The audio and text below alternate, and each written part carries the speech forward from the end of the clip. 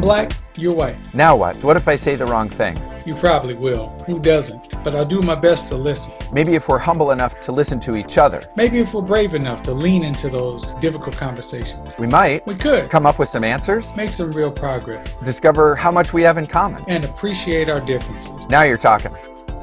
I'm David Conley, communications consultant. And I'm Chris Thurber, clinical psychologist. And welcome to another edition of I'm Black, You're White, Now What? Our guest today is Dustin Ward, and we're going to have a great conversation with him about a myriad of things. I'm very excited to just talk with him about the work that he's doing with regard to social justice around the country, particularly on the East Coast there in the North. But Chris, before that, let's kind of just, as we've done before, talk about our last episode. There were a couple hacks on there just hamming it up and talking. Forever. What was going on? Right. We got a good chance to kind of recap what we had. That was our 10th episode. Yeah. So we did the first episode, just the two of us talking. We had then followed by 8 wonderful episodes with different guests. And as you said, we're excited for episode 11 here to have Dustin Ward with us. And we'll introduce Dustin and have him tell a little bit more about himself. But our 10th episode was, again, a dialogue. And I can say that I've been struck by 2 things in this project with you. One is how much I didn't know and still have to learn. And the other is grateful for your encouragement of me to be a bit braver, maybe a bit more inquisitive, and that knowing that there are ways to ask questions where you make it clear to the other person that you want to learn more. You're not baiting them into an argument or trying to trap them into some sort of, I don't know what, I guess, trap them into some thing that they would say, which would allow you to then, pounce on them. See, you got it wrong. And, yeah, right. It's sometimes my white friends will say, I so desperately want to get this right. It meaning how you express yourself and how you nurture your friendships with your BIPOC friends. But they still feel like it's a bit of a landmine. And I hope that if people have listened to some of these episodes, they are feeling like I am, that it's less of a landmine if your mindset is, I want to learn about your perspective, fighting to learn rather than fighting to win, fighting to understand. I agree completely. And I think that I hope that, what people have seen by watching the episodes between the two of us, but also with our great guests, has been that you can, ask those questions as long as everybody knows that the environment is, a safe environment for those sorts of conversations. And like I said, you just kind of say, hey, listen, I want to understand this. This is not me being ignorant or trying to kick something off. I legitimately want to understand, and I'm asking because I don't understand. And that's the way you get that understanding. And I think that if you're having those conversations with reasonable people who are not set to argue, if you're having a conversation with somebody who just wants to argue, then that's not a conversation you should have with anybody. I don't care, what their background is, because that's going to be fruitless, because nobody's really trying to gain understanding,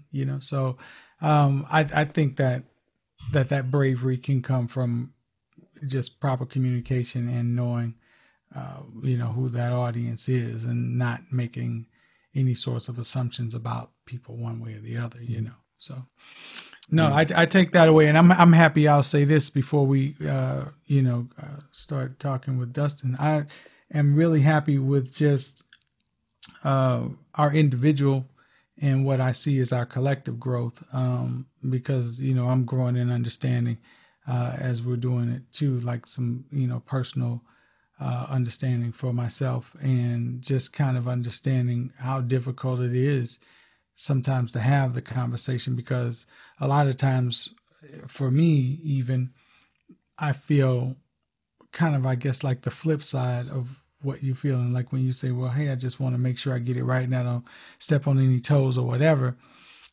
I feel like, well, I don't see why you don't understand this, and some of this is easy, Yeah, yeah, yeah. but it's a good thing for me to learn that it's not as easy as that, and that I have to make sure that I'm making that environment comfortable and safe to have the conversation so that we can bridge that gap and have that understanding. And therefore, nobody, myself or the other person, feels um, that it's threatening to ask me about something that I want them to be clear about anyway. That's kind of crazy to think that Yeah. I would want you to understand me, but then promote an environment that's not safe for you to gain that understanding or for me to gain an understanding about you. So that's over the course of this kind of what I've been learning too, in addition to some of the particular things that we've learned given, whichever guest comes on the show. But so I appreciate, you for that. And just this whole process has allowed me to grow as well. So, it's not just you, my friend. All right. Well, onward. I mean, that's great. Well, we're really fortunate to have Reverend Dustin Ward with us today, and Dustin can tell us more about his professional work, which has grown in leaps and bounds recently. But Dustin, you were for a number of years the pastor at Yarmouth Baptist Church in Maine, which is remarkable for a number of reasons. One, that you are African American, and that to be in a Northern Baptist church as the pastor in Yarmouth, in a state which, and I can say this because I grew up in Maine, spent the first 18 years of my life there. That's not true. The first 17, because I was born in Kansas, which is probably at that time in 1968 was equally white. But the greater Portland area has an increasingly diverse, residents, and that I think can only be a good thing. But I'm just fascinated to have you tell us a little bit more about your background and your work, and then let's get to talking about what it's been like to be an African American pastor in Maine, and also the pivot that you've made professionally, and what you refer to as the catalyst of all things. So welcome to the show. Thank you. I gotta say thank you both for having me. I'm humbled. I'm blessed, to be asked to talk with you guys, and the fact that folks want to hear kind of what I have to say. It's humbling from a guy from a small town in Maine. So a big thank you to both of you. I am from Presque Isle, Maine, small little town, about 9,000 people roughly, in Aroostook County, Maine. For all my Mainers out there, most folks know Aroostook County, most folks know Presque Isle. We're talking 10 minutes from the Canadian border. That's where I grew up. And in that time frame while I was there, Aroostook County has a great work ethic. They teach their kids to work hard. It's really that kind of blue collar community, and it's built around potato farming. And so my first job was picking potatoes. So I have, and I still have, a very hard work ethic. But my desire was to be a lawyer. So I went to Southern Maine. I went to University of Southern Maine, graduated there with a poli-sci degree, with intentions of going to law school. And it was about 2012. I graduated in 2010. It was about 2012 where I felt called into ministry. I felt that what God was calling me to was to be a pastor. And so at that point, everything changed. I'd already met my wife in 2009. We were married in 2012. We got off the plane from our honeymoon, and not a month later, I was telling her, I think God's calling me to something completely different. And then over the course of time, she kind of knew, because my heart wasn't in law at that time. But we made the decision to leave, and I felt that with a poli-sci degree, it wasn't enough to really lead any church. So we started looking for seminaries, and we found Gordon Conwell out in Massachusetts, and we applied, got accepted and moved in 6 months. So I started my first class in 2013 and really never looked back, and graduated officially in 2019. We stayed there for 3 years, and we felt God calling us back to Maine to really start and do ministry work. So we left, came back in 2016, and have been here ever since. And so that kind of encompasses what my background is. My background's in politics and religion, the two things you don't talk about at family gatherings. Ain't that ironic? Right. I mean, I hope your parents, if they're still alive, are okay with this. Like, but I want you at my Thanksgiving table next year, because I just gonna turn it like Dustin knows. He knows. Yeah. Oh yeah. No, and I have passions for both of them. And no, both my parents were really excited about me going to USM, but even more excited about ministry. I grew up in the church, and so for them, it was awesome to see me become a pastor. But recently, and we can get into kind of the recent pieces of it, the catalyst for me was I've experienced racism basically my whole life. You talk about a state that is 98% white, and you talk about a city like Prescott. I call it a city, it's really a town, but you talk about a place with less than 1% black population. You talk about an area in which I had 5 other individuals in a school of 500 with a graduating class of 150. I had 5 individuals who were black that went to school with me. I mean, you think about that.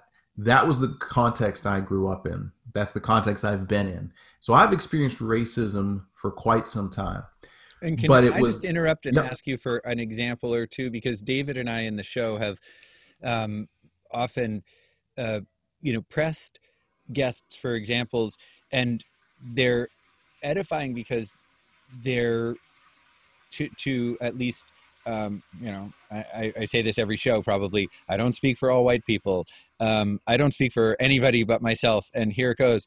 There are many more subtle, painful examples of racism that are not what a simplistic definition of racism would encompass at all. So it's not, in previous episodes, we've not been talking about people shouting the N-word or things like that. But I'm guessing that in your childhood in Presque Isle, we probably are talking about some of the more traditional examples of racism that come to people's minds, but I could be wrong. What was your experience? Yeah, so you're asking a good question. And what I always want to do is I want to define terms. What do I mean when I say certain things? Racism comes in 2 forms, covert and overt. Covert, what you see is people shout, in the South, you come up to one another, someone says the N-word, the other one says something else. That you can see that. And I experienced maybe parts of that. When I was in 5th grade, I had an individual call me Blackie. I had those kind of outward, you heard it, you knew it wasn't right. But we were young kids at that point. But then the overt is mostly what I experienced. And within the overt, I'm reading a book called Racism Without Racists. And it's an interesting take on, and he uses some terms in there. He says things like colorblind racism or polite racism. That's the type of racism I had. Things where on the surface they seem fine, but they're really degrading. So for instance, I had one individual who told me that she couldn't date me because I was black, and her dad didn't like black people. Come to find out, she actually just didn't want to hang out with me, but used my color as a reason for that. That's sort of that polite racism that uses your color to differentiate you with somebody else. I've had folks throughout my years say, well, I have a black friend. And that's supposed to absolve them of all of the racist thoughts they could ever have. It's those kind of things. It's sort of polite, but it's not so brazen that you're calling something out. And if you have a gay black friend, then you're not homophobic or racist. You can check 2 boxes. Right. Yeah. You can absolve yourself of a lot of things if you get the right person. Yeah. And that's what folks would say is, well, and I've heard this too, I don't have a racist bone in my body, but yet we'll say certain things that are just ignorant and misplaced. Yeah. And that's what I experienced all throughout my childhood and into my adult years. The jokes, stereotypical jokes, anywhere from stereotypes about food and culture, music, things like that. What really got me in school, and as I grew up, and when I came to Southern Maine, it was slightly different, but really that time in Presque Isle was this idea that by expressing my identity and my culture and who I believed I was, who I knew I was, but because I was so unlike everybody else, I was told I was wrong. And I was told things like, this is Maine. There's no black people here. You don't act like that. You don't do this. You don't do that. I heard those kind of things. And you hear that enough times. And when you're one of two in your graduating class or one of five in a school, how do you speak up about that? How do you, because if you do, you end up isolating yourself and then you really become an outcast. And that's difficult for a young kid to go through that. So my decision was, I'm going to take it. We're going to kind of chuckle along at the jokes and we're going to just ride with it and whatever. And so that was what I experienced throughout. When I got to Southern Maine, there was a slight shift. And the slight shift was I came into a more diverse population. And so the individuals that I interacted with who were African American, or as I was coming to Portland, the African community was coming as well. So we had that shift in this area here. I felt a little bit more like I belonged. I've never felt fully like I've belonged in this state. And many times I don't feel like I fully belong anywhere. And that's because of how much racism and racist rhetoric and pushback and differentiation I've had. So when we come to this topic, it hits home because of how much I've heard and experienced over the years. So to take us back to kind of what's made the shift, over the last 30 years, I've heard all this, but never had an opportunity to really to do anything about it. It never seemed like I had the support to be able to stand up and do something about it until George Floyd. And if there's anything that I am not surprised, but have been really shocked at, was how globally quick the killing of George Floyd turned the conversation towards a massive expression of wanting to jump into social justice. And for me, once I realized that, okay, I'm not the only one feeling these things, and I don't have to be the only voice, I will have some support, I made it a decision to say something, to finally take a stance. And that's when I wrote the statement that I had and put that out. And that's why now my shift is now wanting to do more advocacy. So I've officially taken on the title of a racial equity and reconciliation advocate. And I've started really in my own business of trying to do advocacy here in Maine, because I want to start here. I think Maine needs individuals who understand both the culture of Maine, but Black culture as well, and can speak into racism that is this polite, colorblind racism that's really been perpetuating the issue. And so my focus is really on small communities in Maine that don't have the opportunity or haven't really had a good conversation or don't know where to go. And that's where the shift now is. That's my focus. That's what I want to do. And we have a whole business model of how we get that done. But that's where the shift is officially as of now. So some of the things that you want to do look like what? You say you have a whole business model of how you want to get that done. For an example, what are some of the things that you would be doing with this business? Yes, three parts right now. For the next 5 years, I want to focus on three things. The first thing is, of course, police brutality.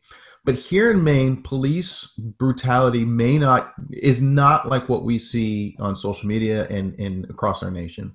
What we really need is reforming, retraining, and re-understanding of how good policing works. I know in your previous podcast you talked a lot about community policing. I would love to see more community policing here in Maine. Our biggest difficulty is we already have cities and towns strapped. There are some places that don't have police forces. They have sheriffs. Some don't even have sheriffs. They use other police forces to cover a lot larger areas. So our conversations are going to look different.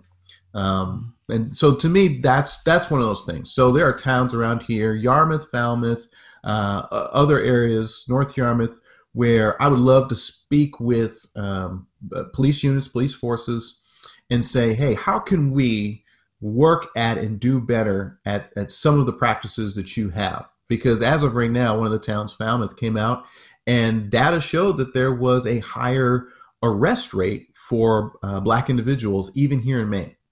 And the ironic thing is, when I talked with the town manager, he understood that there needs to be something that needs to be done. So I'm absolutely excited that there's an excitement behind wanting to do that. But that's the first part. Second piece is economic wealth improvement. I would really love to see, one, black and brown individuals who are here in Maine, to see them improve and do better economically here and have better opportunities to improve their wealth. Because one of the major things that has really been a problem is that racism has caused a lot of black and brown individuals to not be able to pass on wealth. That's really been a systemic issue. That includes housing, that includes businesses, that includes a variety of things. That needs to be improved, and I think we can do that here. The other thing for Maine is that our budget is built on tourism and hospitality. But given COVID-19, we have seen a decimation of that. Mm-hmm. So one of the things that I would like to do is work with individuals to bring folks from out of state in diverse populations to Maine, to bring their businesses and to bring their money and make it so that they feel welcome to stay here. I believe one of the things that pushes individuals to not come here is this feeling that it's too white. I would never go because I'm not going to feel welcomed or comfortable. That needs to change, because our population is slowly deteriorating. A lot of folks are moving out of the north, moving out or completely, away from Maine. So we need to do something about that. I believe we have an opportunity. And data shows that we've seen a 17% jump in home sales here in Maine from out of state. So people are coming, but I know that the demographic of people who are coming, and I want to be able to improve the diversity of the state, make it more welcoming, and really root out that racism that still persists, so that when individuals come, they feel welcome. And then the third thing is reconciliation. It is the teaching component. It's educating, one, white individuals on the difficult conversations, things like what you guys have been talking about.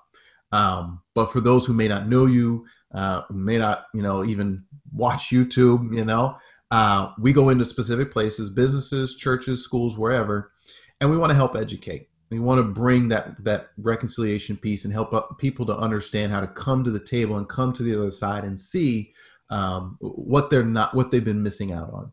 And that that doesn't include just white Americans. That includes black Americans as well. I think black individuals, even here in Maine, have had a disservice to them, where they're not taught or shown or educated on ways in which they can improve themselves. And that includes just understanding, how do you make change in a state like Maine?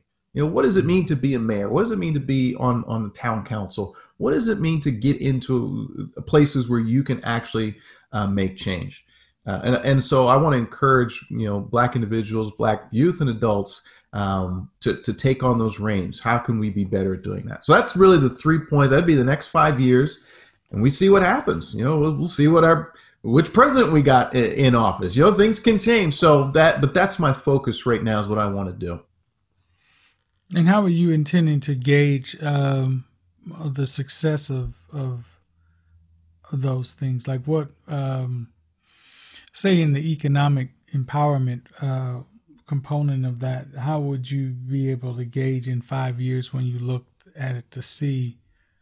I mean, other than obviously, you have an entire population of black billionaires now living in Maine, New Black Wall Street in Maine. I'm saying that would be awesome. But other than that, how would you gauge, whether or not you're being successful, or the degree to which, I should say, you're being successful? Because I imagine if you have, even 3 or 4 more people who now are able to pass on wealth to future generations, you would have to count that as successful. But I'm just saying, how would you gauge, the level of success?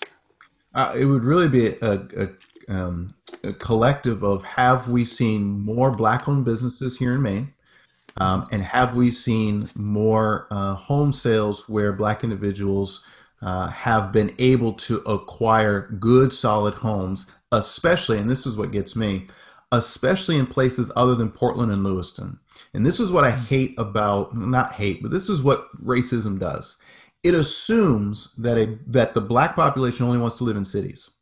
And I can't fathom why we keep perpetuating that. So for me, success looks like, can Black and brown individuals find good, solid homes in some of these towns that have been way overpopulated with just one demographic?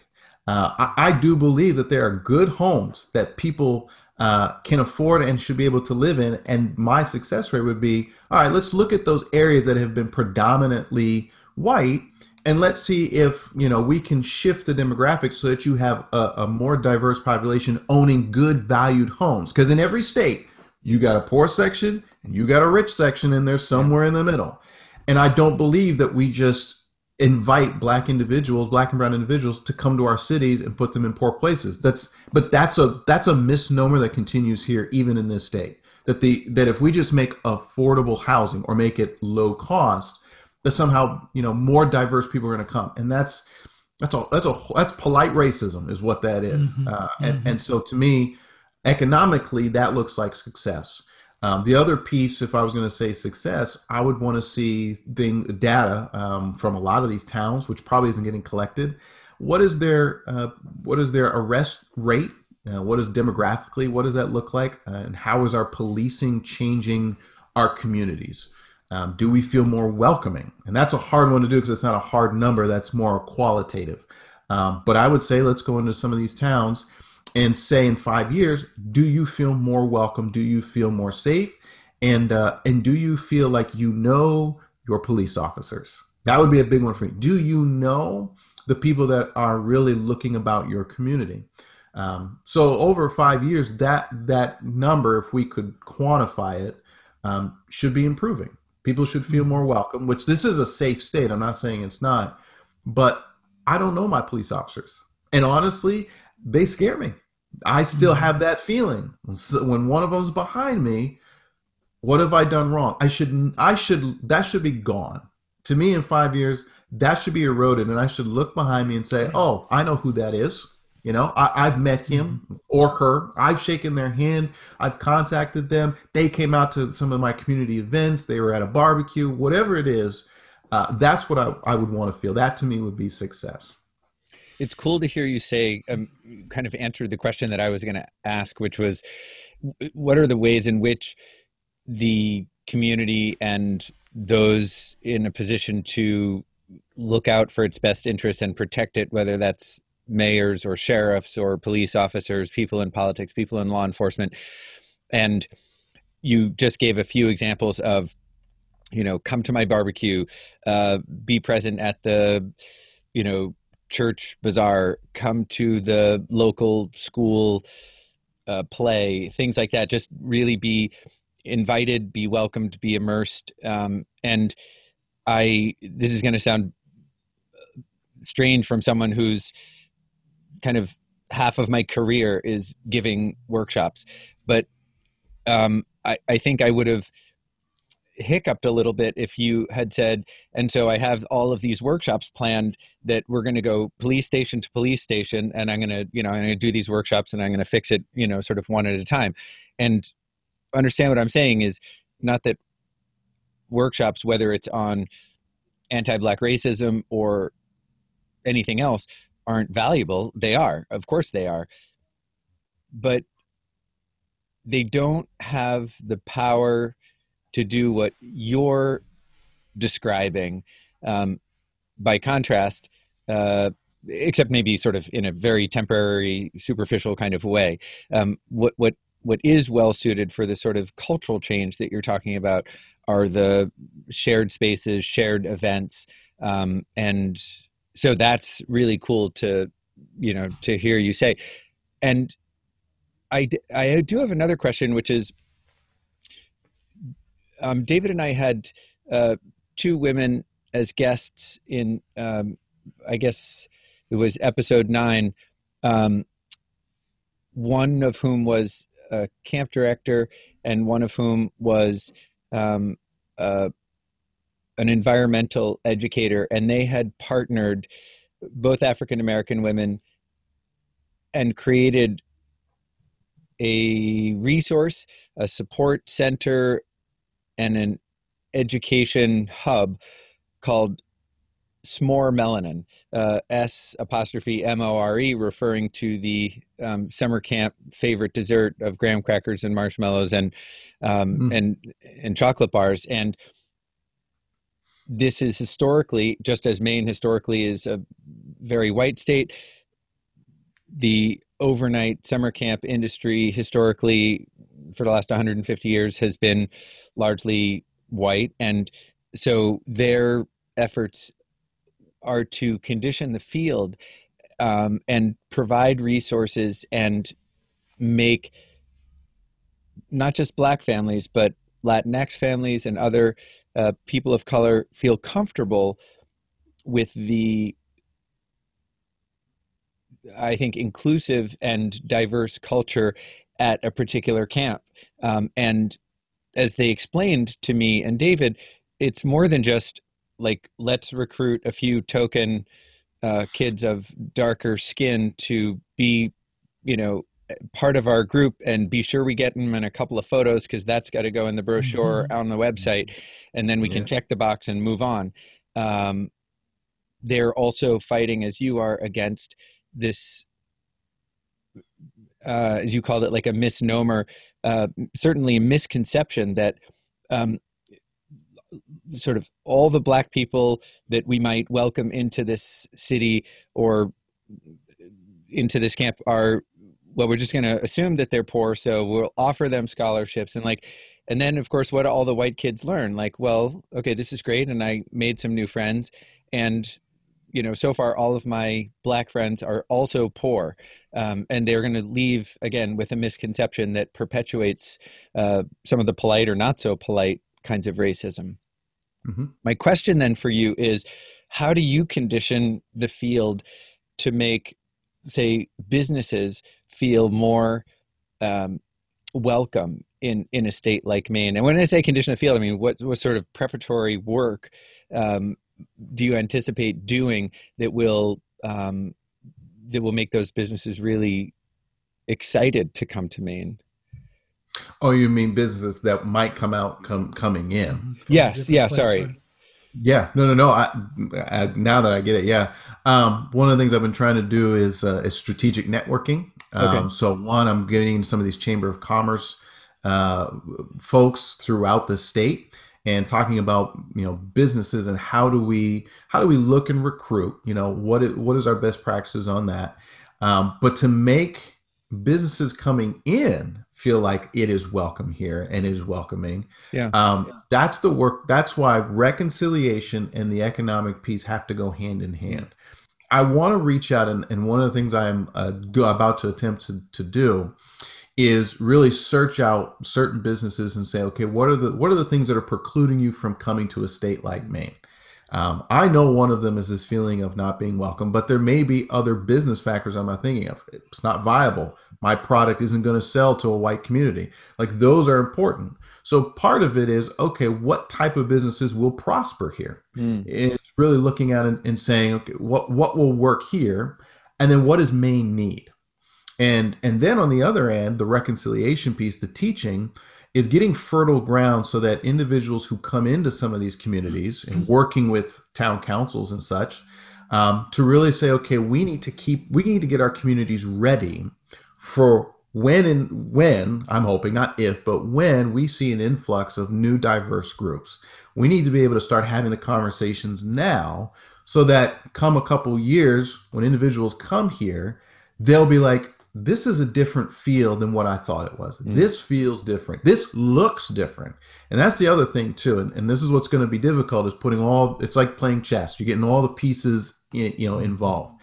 A lot of folks who come to Maine from away come because they're on vacation, and they come to certain spots. They feel nice. They have their little vacation, and then they leave. That moment where they come here, we need to provide for them a picture that doesn't scream seafood, white, and rich. Yeah. in the sense that you couldn't make it here because you don't have enough money. That needs to be kind of thrown to the wayside. What we need to say is when you come here, one, you feel welcomed because you see other individuals that are either like you, that you resonate with, that you reflect, and they're throughout our state. They're not just in two places. We need to show folks that we have a diverse culture of a diverse culture that's in food, arts, music, all of that. And then we need to say you can prosper here, and you don't have to just make millions of dollars to go to Old Orchard Beach, not Old Orchard Beach, Kennebunkport, and that's it. So for me, there's a lot of chess pieces, and I'm trying to network to say, okay, what are businesses that will prosper here? What businesses does Maine need? Because we don't need an influx of just one thing. And how can they feel welcomed? And that welcoming starts with, let's get in some of these places to really get that soil nice and fertile so that when individuals come, they don't have that feeling that they're not welcomed or that they don't fit, those kind of pieces.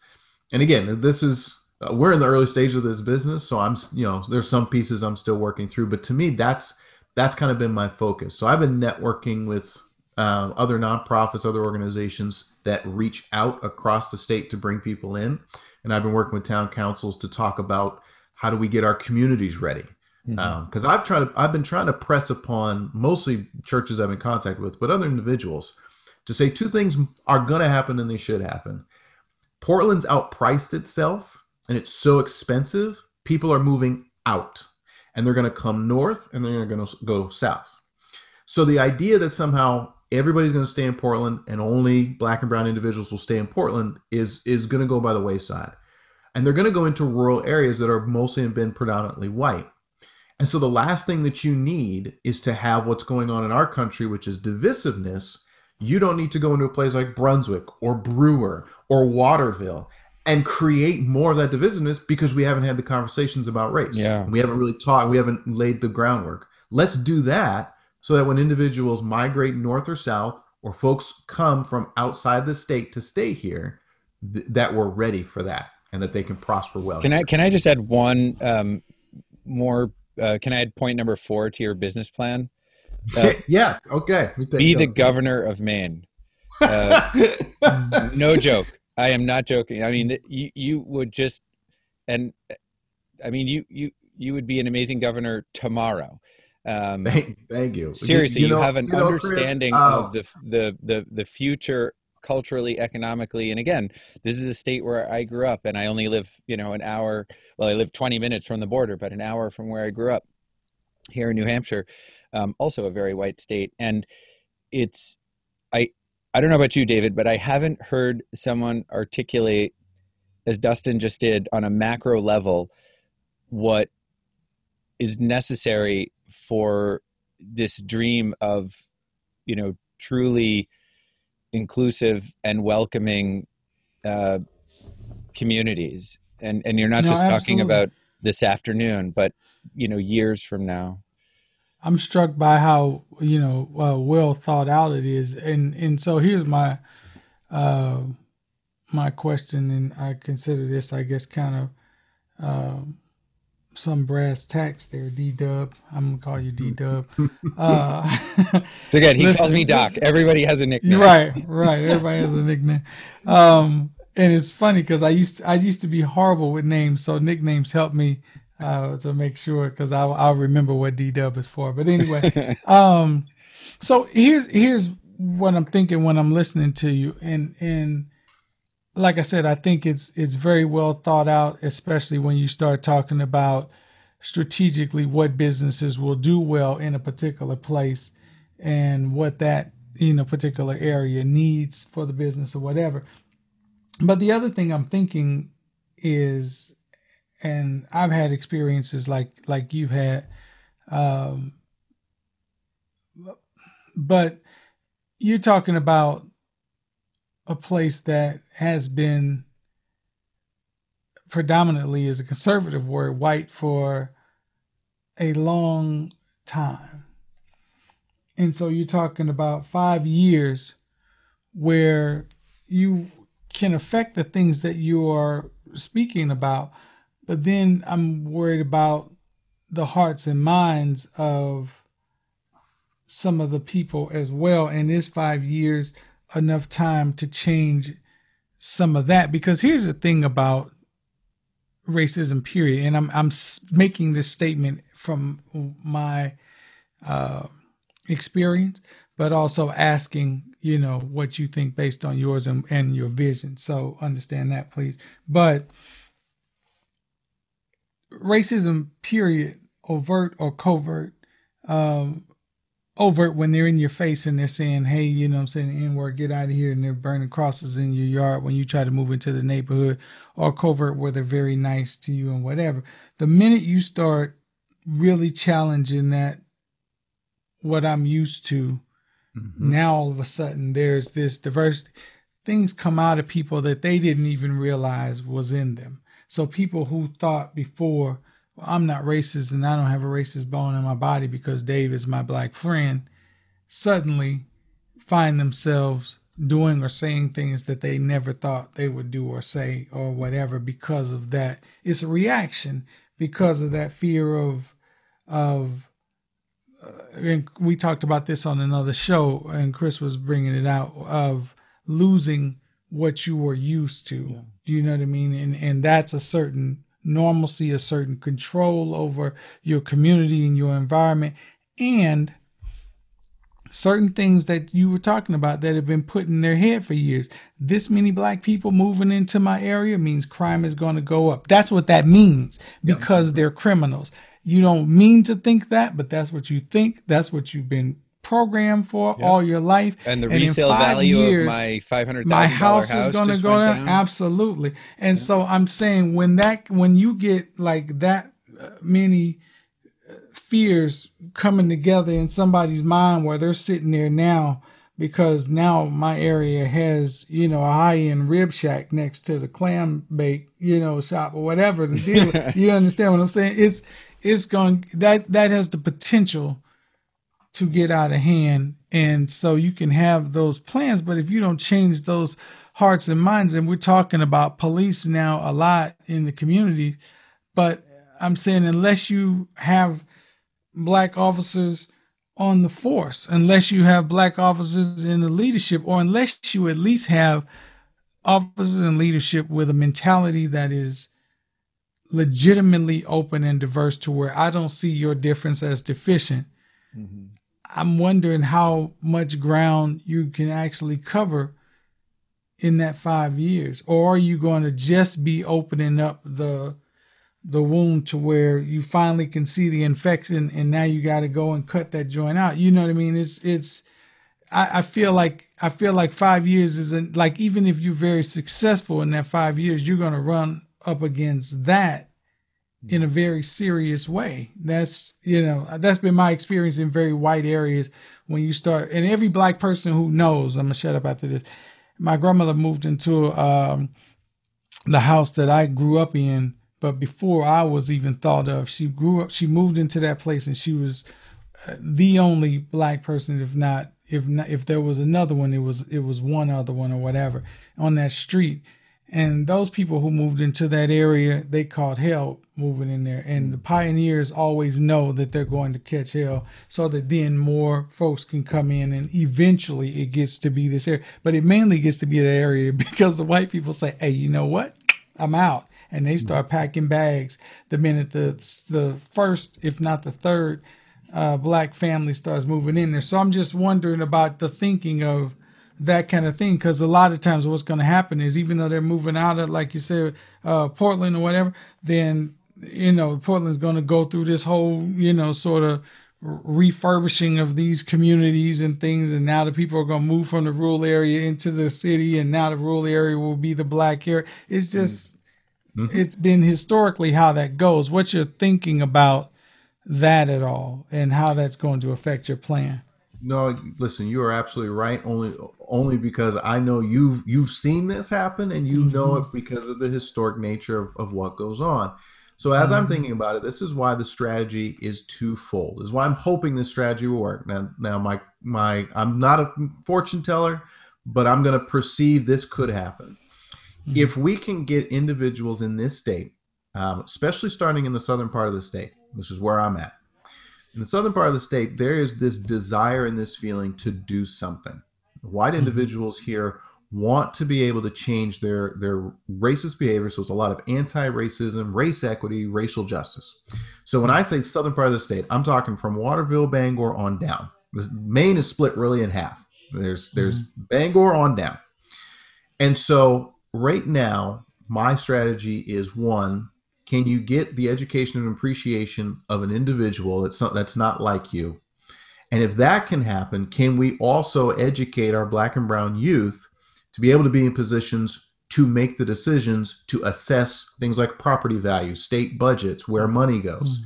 You can do those two things, then Black individuals can come here, and Black and brown individuals can come here and not have that feeling that somehow they're going to come and push white individuals out. That we will be able to get along because we've learned how to operate in an anti-racist nature. And then you get to see Black and brown individuals in places of leadership, importance, and functionality. What I'm hoping that does is, if we can do it in the southern part of the state, what we then can do is force a little pressure on the northern part. The northern part is the conservative part. That's the part where my parents still are and still has some of that embedded racism that even they don't realize it's there till we have to show it to them. And I'm hoping that if futuristic, the pressure of, one, this is going to be economically helpful and viable for this state, will force individuals in the north to say, maybe I need to rethink. Maybe I need to rethink what's going on, because folks in the southern part of the state can do it. Why can't I? The other thing I'm trying to bank on is Maine people don't like change, but they also don't like to leave. So you either have to pick up and leave and go to a place you don't like because you like Maine, or you have to accept what's happening and learn how to change. It's the same thing when you try to get the 85-year-old to learn how to run a computer. There are a lot of people who will push back and say, I'm not turning a computer on. I've never needed it. Don't want it.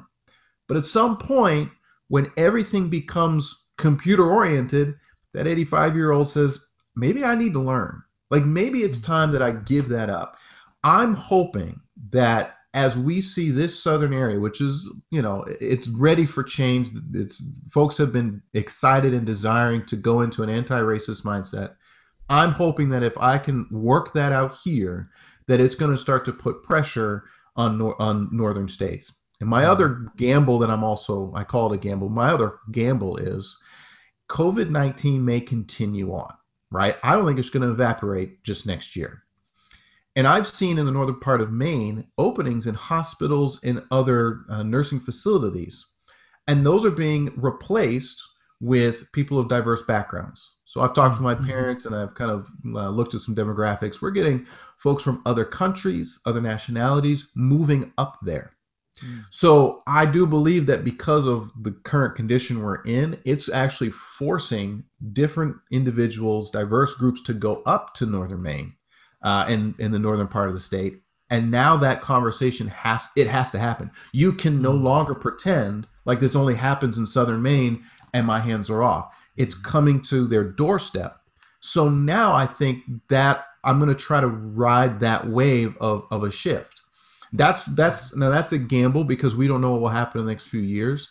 But the question you're asking is, how do you make people who don't want to change or who like what they've done for 30 years change their mindset when they've believed in certain, embedded racisms their whole life? Some of it I'm hoping is peer pressure. Some of it I'm hoping is that when you see the economic viability that this state could have from respecting another race and from welcoming them in, I'm hoping that will make that shift. Now, 5 years is just, we put a timestamp so that we have a goal. It makes it so we get up in the morning and we go to work because I know things take time, and especially here in Maine, things take time. But as we get closer to 5 years, we reassess and we say, okay, what have we done? What still needs to be done? And maybe that's how we might need to change our tactics, because in 5 years, we'll have different people in leadership, and we'll probably have a different demographic shift, and we'll have different, we'll have a lot of different ways in which we operate in the state because of things like COVID and whatever else comes. So, Mhm. it's a hard question to ask because I'm trying to predict the future, but I'm hoping on a lot of things falling into place to make other places who are like, not going to happen, to actually kind of make it happen. And to your point too, when black people come in, white people leave. I'm hoping that with reconciliation work, that feeling will not be there. That when someone moves across the street from you, that through our work here, maybe we don't see that as a threat, we see that as an opportunity. And I feel like here in Southern Maine, that's starting, but there's still a lot of work to do. But if that can happen, then folks can come into any area, rich, middle class, wherever, and feel like they're welcome there, that they have a right to be there. That's what really needs to change. And then if we have individuals in places of leadership, now you've got individuals who are operating these county budgets, these community budgets, and working with making decisions on economics of these smaller towns. That can also help, keep folks there and give us a diverse population. But we'll see. Mhm. I'm ready to take the gamble because I want to see it happen because I like Maine. I love it No, I here. think it's a good gamble. I think it's a Yeah. necessary gamble. It's just interesting, and particularly with the times nationally, Mhm. um, and how things are going. Part of the disturbing thing about, and not to get political, because I know you're a poli sci major, you go off on this, but Yeah, you can get me um, started real quick. yeah, exactly. But what I'm saying is with the current administration, one of the dangerous things about it is that you have basically told people it's okay to exercise, and I don't mean in a way that you get it out of you. I mean in a way that you strengthen and embolden it, those ridiculous fears, and push them out. And so things that people were doing and saying that they hadn't before, those things are being inflamed That's what now. I love Yeah. the model that you have, Dustin, because um, as you said, the reconciliation piece and giving people an opportunity to process their emotions and um, giving them some tools to have conversations, I think will allow them to feel, as you said, the benefits of a more inclusive, welcoming, equitable, just community and state. And if they feel those rewards, of course they'll want to keep going, right? I mean, this is the psychologist in me uh, speaking in very simplistic terms, but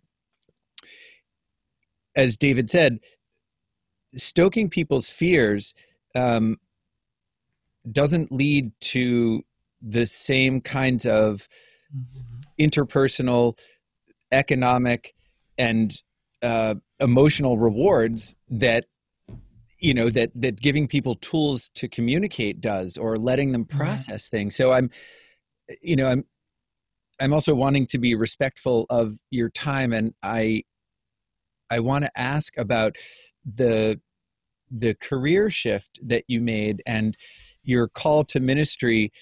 And truthfully, you may conceptualize what you're doing right now as a kind of ministry. It may not be uh, as directly linked to scripture, but again, speaking for myself, I mean, this is very much God's work that you're doing, and I don't know who could argue with the goal of bringing people together and be more welcoming and more peaceful ways. And um, I want to hear the what your parish, how your parish responded when uh, so much of the social justice.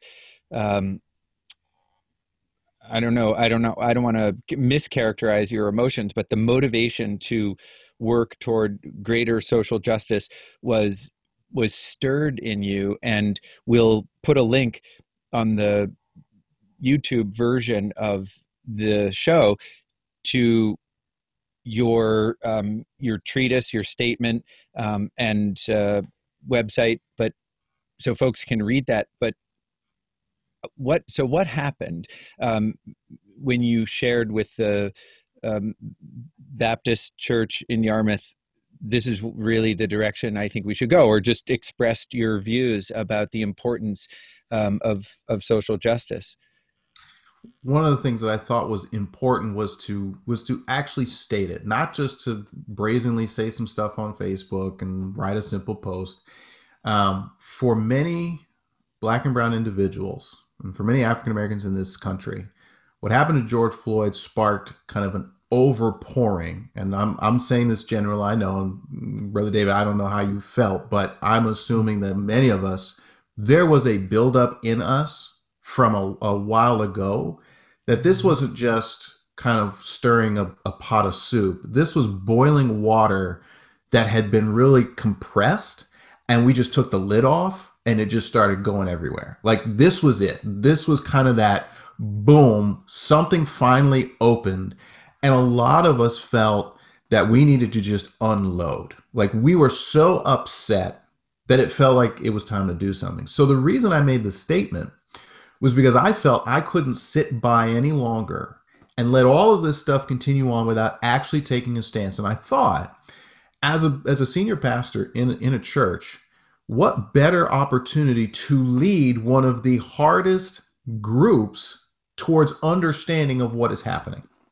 So I wrote the statement, edited, my wife read it, some other folks looked it over before I presented it as an option for where I felt the church should be. And unfortunately, the church did not feel that they could stand behind it. And there was a couple of reasons, some of which I won't necessarily get into, but what I basically heard was, it's too political, it's too angry, it's too rough, sounds like a rallying cry, all this other stuff. So what was the statement? I'm sorry, what was the statement? The "it is time" statement. I sent a copy over to, but basically it was a 2-page statement that, if I could sum it up, it started off with these 3 words: "It is time." And basically what I said is, it's time to end racism. It's time to stand up and say enough is enough. And it was time, I felt, to really call out the racism that we have seen all our lives, but we've just been kind of silenced in all of it. And part of that, I also put 4 major things that we as Black and brown individuals, as African Americans, that we're really calling for. And most of them are reflected in my business model. I felt like, okay, maybe my church can't get behind me. Maybe the group surrounding me couldn't get behind me. So I'll make it a personal statement, because honestly, I felt like this needed to be said. I will stand behind it by myself 100%. And 2 things ended up happening. I had some individuals from our church and individuals throughout, my connections from other churches, 100% behind it, loved it, supported it, took it to their churches, said, this is what we need to have. But there are also some, and like you said, come out of the woodwork, and you start to hear comments that you didn't expect from individuals who you thought were behind you. And I also got that. And these are from folks who are from the church, not just the church I was overseeing, but from other churches. And that blew my mind. And so at that point, I realized that as a pastor in an American Baptist church and in the Protestant umbrella, it is going to be so hard to stand up and say these things without being shouted down and told that they're either not biblical, that they're wrong, that all this other stuff. So I made the decision to say, I'm going to step away from ministry to pursue what I should have pursued a long time ago, but this was the right opportunity, because politics was, part of my bloodline too. I love this stuff. I love standing up and learning about how do we make change. So I resigned. I stepped away. Official date was July 31st. And I began to reassess, okay, what is it we're called to do? What is it we need to do? And so my focus, really with the reconciliation piece, if I could say why I went into that aspect of it, I really felt like white individuals needed tools in their tool belt to understand, why are we upset? Why are we angry? And why things need to change. And that's why what we're about is it's not political, because I don't care necessarily who you vote for in a broad sense, even in local politics. It's not about forcing you to pick my candidate. It's about giving individuals tools in their tool belt so that when they hear racism and racist comments, they too can stand up and speak out and say, we're not going to have any more of that. That's my desire in doing all this, is because I think white individuals, especially here, yes, there are probably some who are just flat out racist, don't care about change, don't want to change. But there are some individuals who then approached me after all this happened, and I could tell they want to understand. And I wanted to encourage them. Right now is a time to listen and hear. So back in August, it was a time to listen and hear the pain, hear the hurt, empathize. But now we're in September and October, and I think now is the time to give tools for the tool belt and to say, here's the history. Here's why protesting is what we are called to do, because we're so fed up with this. Here's why you're seeing what you're seeing. And so, that to me was kind of the driving force of why I even started the business in the first place was, let's get white individuals to come to the table and learn how to speak out. This shouldn't just be on us all the time, because guess what happens in the system? We get shouted down. The laws aren't created equally here. Yeah. So, but if we can pull in white individuals and help them understand what it is we're speaking out against and get them to speak out too, we can make a different change. Something can actually move forward. And this is the same, this is not new. And I know that because back during the Black Panthers did the same thing. They reached out to marginalized white individuals and other groups to basically do the same thing because they couldn't. It was hard to stand on their own. So it's the same idea. It's how can they take on the work of advocating too in their small spheres? Because I don't expect everybody to be in politics. People are going to their 9 to 5s, people go to their jobs, but they should be able to feel confident to say, I've heard this before and I know it's wrong, and I've been taught why it's wrong. That to me is the big push. Yeah, and then you have ambassadors for this social justice movement, and again, like you said, it would be misconception to say, well, this is something that's happened in the last 8 months. It's actually, something that's happened in the last 400 plus years. And, the lid of the pressure cooker blew off, and, a lot of white people have their feathers ruffled that, wow, this made a mess when this soup exploded out of the pressure cooker. And like, what did you expect? Right. But did you experience the, gee, Dustin, this is a little political, or, I'm sorry, Reverend, I agree broadly with the ideas, but not sure I can get behind it. This is a very personal question and you can certainly pass. Did you experience that as polite racism? Yeah, because what that told me was, and this is what disheartened me a little bit, you brought me in as a pastor. I'm saying you as the church. You brought me in as a pastor to lead you and to help you understand what the scriptures say. But the moment I stand up for something that truly is on the right side of history, but we stand up and we're saying, I'm hurt, I'm offended, I've seen it too long, now you got a problem.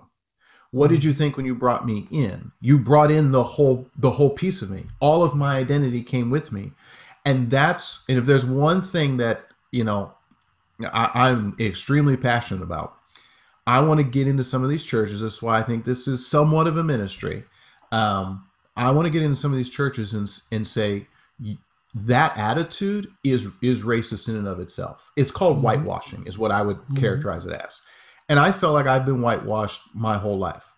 To say that I'm okay with the group, that I'm cool with everybody until I stand up and say, hey, I'm offended by your words. To me, the church has been whitewashing in that sense. And that's what I got in high school. High school, I'm cool until I have an identity, until I speak out about expressing who I am and what my culture is. Now I'm considered different. So to me, that was the disheartening thing. And so that's why I will go back in churches, but I'll engage in this conversation. Didn't you want to just put a copy of the New Testament in people's hands and say, so listen, my response is for you to go home and study this. I know you've read passages in the New Testament. Maybe you've been through it cover to cover several times in your whole life, but would you come back next week And would you please tell me what you think Jesus's view of Jesus' attitude toward cultural change was? Like, like ostensibly, we are coming to church every Sunday, and lots of days in between, perhaps. And now I'm really speaking out of my domain of expertise, but I'm happen to be Orthodox Christian, and to the extent that I understand a little bit my own religion, um, here's a guy, and already I'm sure I've offended half of our audience, David. Sorry. Here Mm, is an historical figure, and in many people's eyes, the Son of God, who is the ultimate iconoclast, the ultimate challenger to the status quo, the ultimate challenger to people's belief systems, to the economic system of the day, controlled by Rome and uh, the empire, and pushing back against social oppression and welcoming people, whether they were prostitutes or um, tax collectors, or that they could hang. Um, how is it that people are uh, calling themselves Christian and rejecting your your suggestion that they advance their thinking about social justice? yeah, but you Here's got to be clear on the fact. I don't mean to interrupt you, D-Dub, but you got to No, be clear on the fact too that these are the same types of people who justified slavery yep. with Christian, with that true. I same mean, yeah, book. I mean, you yeah. know what I mean? And I'm saying Mm, justified it as in that they were doing something that was right with God. I'm Yep. saying people can do all kinds of let me tell you about the whitewashing, and me and you, brother, are two, kind of different hues of the black, you know what I'm saying? But Oh, I I know. Yeah. still, because I could talk, to people and express myself, and oftentimes was writing and things like that, and could kind of get along with folks, they tended to whitewash me too. I was fine. I was non-threatening because I wasn't going around demanding anything until such time as I said, "Hey, I'm black." Until that came up, Yep. I was cool. And it's interesting because and when you was saying that, I flashed back to so many times in my life that was like that. That because I was talking to a guy one time when I was in college, and I was in a theater thing, and I was talking to him about a notion that I had, and this is a whole nother show, so I'll try to say it as quickly as possible. But I was talking to him about saying how black people in this country have a charge to try and solve their economic problems by spending their money purposely with black businesses and with other black people, seeking out black films and books, and in order to do that, to make these people, these artists, more successful, who would normally be overlooked unless a white person dubbed them somehow the black person to go and see or look at or whatever. And you have to do that because you cannot wait on white people to do it for you, because historically we have been let they've let us know that it's not necessarily in their interest to do that. And this man told me, "Well, you're a conservative." I'm not a conservative. I'm not saying that absolves white people for the crime that they had. The minute I said that, he and I stopped being fine. We were cool as long as I was not saying anything that was saying, "Hey, listen, you have to stop doing the stuff you're doing. You got to Yep. stop doing that because you're hurting people." The minute I said that, though, we stopped being cool. It's just interesting how, that's happened, that they don't understand that I can still minister to the church. I can still talk to you and still be friends with you and still love you and everything, but wrong is wrong and right is right. And there's something wrong with, what happened to George Floyd and all the George Floyds before and since him and the ones who were not on camera. And the church, if nothing else, should be at the forefront of that. It's the last thing I'm going to say about this is that this is also the same collective a lot of times of people, and I'm not trying to put everybody in the same blanket, but the thinking is that most people who are church folks are conservative or for a Republican type of thinking. And so either that or don't want to get involved. You know what I mean? Like that's the majority of how that looks. I do know a lot of church people who are like yourself who are saying, hey, we're going to get out here and try to, work on fixing this and doing something and fight for social change. But there are a lot of people who no matter who's driving that train, even in today's world, will get on that conservative train and follow that down under the guise of their religious beliefs and think that that's more okay than saying, hey, maybe you shouldn't kill these unarmed people. Mm-hmm. That's mind blowing, but that's deep. You've said the two things that I believe is what's causing the church to miss this moment. The first is, and I've experienced this back with when Michael Brown got killed, is the desire to not say anything because we're afraid, because we don't know what to say and we don't want to offend. So basically silence becomes their complacency. That happened at a church I was at back when Michael Brown got killed. There was basically a single prayer and we didn't say anything else about it. And we moved on as if nothing happened. Now, St. Louis was going up in riots and people were just going crazy. But here, and I was in seminary at the time, we said nothing. So that played on my mind. So that's one area. Now what you see with the church is the political game. It's fear-based. It's this fear that if I step over to that social justice side, or if I stand up for the rights of anything, right? If I take on that more liberal ideal, then I'm afraid what that looks like. There could be madness in the streets and lawlessness. This is the stuff you're hearing, right? When we hear law and order, lawlessness, it's a fear tactic. That's what it is. But there are people in the church who do believe that and will hold to certain belief systems so that we don't go too far to the right. And you see this when it comes to, and not to completely go to Black Lives Matter, but I'll explain to you why the church had a hard time with that. It's because, and poor Black Lives Matter, they took on too much. They added the LGBTQ agenda, and that's great. That's a great cause to have. But when you do that encompassing everything else, you're doing so much that's what's causing a lot of church folks say that's a bad organization. And I keep thinking, but Black Lives Matter never was out here saying they were trying to be a Christian organization. They're an organization that has a focus that says we want to be for the rights of certain individuals. But the church takes that and says, well, if you don't believe like I do, and I don't believe in that piece of it, then I can't believe in anything you do. So, Chris, when you're asking the question, why can't the church see this?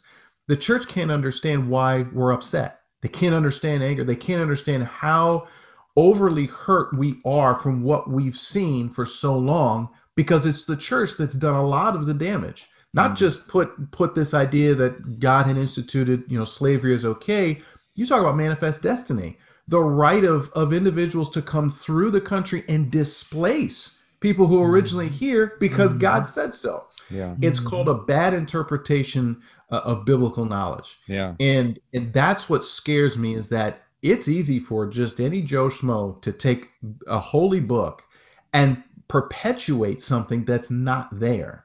Yeah. And that's why it's so important. And that's why I'm so glad I went through divinity school and I've done my, did my work. I can read it in Greek and Hebrew, but, that's why I can tell you it doesn't say what it's being said.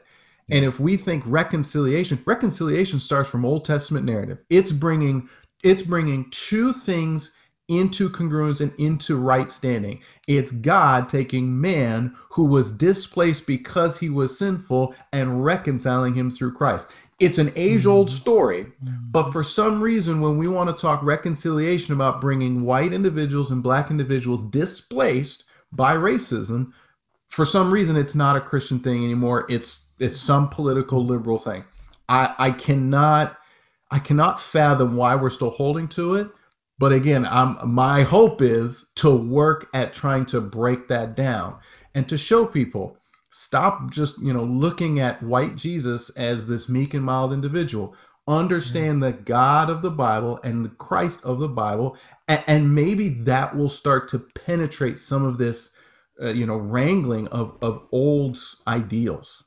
Is there a place where people could go now, a website where they can see? Yes, a couple of things you can do. First off, the business I'm building, It Is Time. That's the name of it. It Is Time. That's what the shirt means. It's based off that statement I made.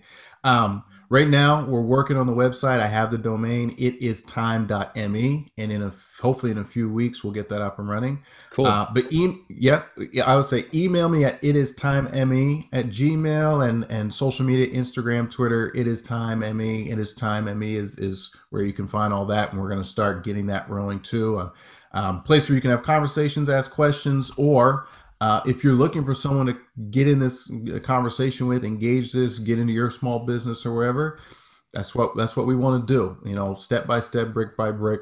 We got a lot of time because we got to end racism now. So yeah. Thank you so much for being our guest today. We've been talking with Dustin Ward, and if you want to find out more, itistime.me. Yep. Okay, fantastic. And we look forward to... Thank you guys, too. This has been great. I really do appreciate it. So, again, thank you so much. Thank it was you. good just to allow me to talk and speak. So, thanks. Mm-hmm. It's been our pleasure. Thank you for listening to I'm Black, You're White, Now What? You can find more episodes on the podcast channel Teaching What It Takes, available on Apple Podcasts, Stitcher, and Spotify. To learn more about the work I do, visit www.preparingthepath.com. And to learn more about the work I do, visit drchristhurber.com.